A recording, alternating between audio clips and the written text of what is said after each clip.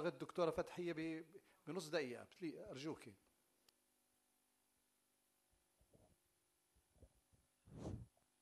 أنا بشكرك إنك أعطيتني في الوقت الضيق جدا. واضح الصوت؟ أوكي. تداعيات أوسلو، السؤال تداعيات أوسلو، الاحتلال أين هو من أوسلو؟ يعني إحنا كل وقت عمالنا بنحكي السلطة نحن محتلون. الواقع الحقيقي نحن محتلون. من تداعيات أوسلو رفع الشعار عن يعني كأنه ما فيش احتلال، احنا محتلين ولا مش محتلين؟ نحن محتلون. I just want to remind you of a saying لنيتشه: those who have a cause can almost live under anyhow. وبالتالي الفلسطينيين لهم قضية، وقضيتهم هاي ما ممكن حدا يشتغلها عنهم، وهاي القضية يجب أن تبدأ من إعادة التفكير في أول شيء لتداعيات الاحتلال، تداعيات أوسلو، بإلغاء الإرادة تقريبا لإلغاء وكنس الاحتلال. فسؤالي بالتحديد، السؤال: كيف نعمل على استمرارية منظمة التحرير كممثل شرعي، وبنفس الوقت تغيير التوجه الاستراتيجي لغرض إنهاء الاحتلال، وبعدين التفكير بالمفاوضات ومش مفاوضات وكل. شكرا. بدي أعطي سؤال، يعني يسمحوا لي إخوتنا في غزة سؤال واحد فقط إذا ممكن، معلش. دكتور ممدوح ماشي. اياد معلش. دكتور مين؟ ماشي لا. دكتور ممدوح تاخذ سؤال من عندك، تفضل. تفضل. اياد في يعني عم نعطيكم، عم ننتظر سؤال منكم. نصف سؤال تفضل. إياد أبو جبر، باحث سياسي. بداية الإخوة عندما تحدثوا عن الحقبة التاريخية التي وقعت خلالها منظمة التحرير أو دخلت في اتفاق أوسلو، مروا على الدور الإقليمي لا سيما العربي مرور الكرام. لم أسمع أحد تحدث عن الوضع الإقليمي العربي، مرحلة الانحصار القومي العربي التي أعقبت اتفاق كامب ديفيد 79. وبالتالي كان من الأسباب التي دفعت المنظمة لتوقيع الاتفاق أو الدخول في اتفاق أوسلو حالة يعني العزلة التي عانت منها المنظمة، علما أنه كانت مصر، وهم تحدثوا عن عزلة وكأن المنظمة كانت مجبرة على توقيع الاتفاق، خاصة وأن مصر كانت قد شاركت في العملية السياسية. شكرا. دكتور ممدوح، عندي سؤال بسيط.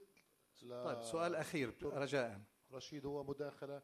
دكتور رشيد، كيف ترى المعضلة في أنه أبو مازن يفاوض إسرائيل وفي نفس الوقت إسرائيل تتهمه أنه لا يمثل كل الفلسطينيين، أي أنها تريد أن يعمل مصالحة، وفي نفس الوقت تمنعه من أن يحدث من يتجه تجاه المصالحة؟ كيف ترى هذه المعضلة؟ شكرا.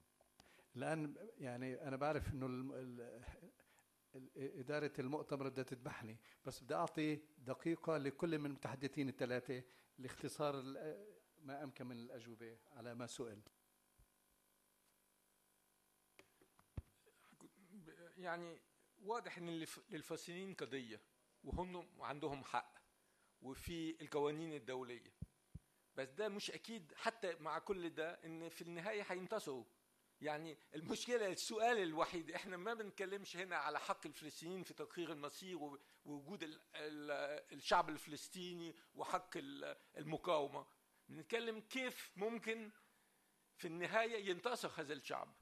في التاريخ شعب يعني شعب خسروا، هزموا.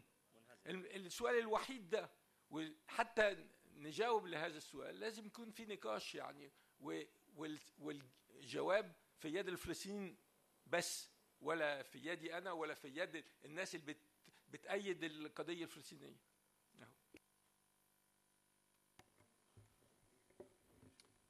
أنا جواب سريع على سؤال الأخ أحمد عزم، وعلى آخر سؤال بعرفش لمين كان آخر سؤال.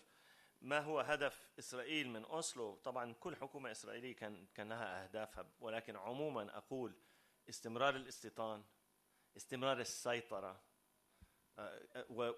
والحفاظ بالقدس كانوا دائما وأبدا أهداف لإسرائيل بالتفاوض، وحصلوا برأيهم هم على هذه الأهداف. السؤال الأخير، كيف إسرائيل تتفاوض مع أبو مازن وتمنع أبو مازن من المضي في المصالحة؟ هذا سؤال مش مطروح على إسرائيل، هذا سؤال مطروح علينا احنا. كيف احنا نقبل نذهب إلى مفاوضات في ظل هذا الانقسام، وكيف نقبل بأن أمريكا أو غير أمريكا أو إسرائيل أو غير أمريكا تمنعنا من ترتيب البيت الداخلي؟ هذا سؤال مطروح فلسطينيا، مش مطروح على ولا على إسرائيل ولا على غير إسرائيل. فشكرا. دكتور غسان. صار بالنسبة لسؤال دكتور أحمد عزم، هو بالمناسبة الجلسة الأولى من بكرة هي تتعلق بهذا الموضوع، لذلك أنا بتأمل أنه يكون في متسع لنقاشه بكرة. ولكن أنا بعتقد أنه هذا هو أهم سؤال فيما يتعلق بفهم الموضوع، لأنه إسرائيل هي يعني الدرايفنج فورس، يعني هي العامل الأساسي الحاسم المقرر في مسار الأمور.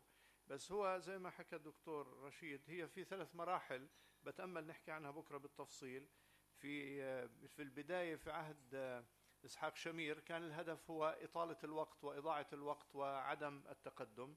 في عهد رابين كان عندهم إمكانية للتفكير بنوع ما من الكيانية الفلسطينية، ولكن بعد اغتيال رابين انتقلت إسرائيل إلى يعني فهم مختلف، يعني بعد ما نجحت في اتفاقية أوسلو الثانية وفي خلق واقع جديد مريح لإسرائيل، لأنه وضعها في موضع الطرف، بدناش نقول المحب للسلام، الطرف لا يعني بقصد في نظر العالم، وضعها في موقف مريح دون تكاليف تتعلق بالتخلي عن الأرض.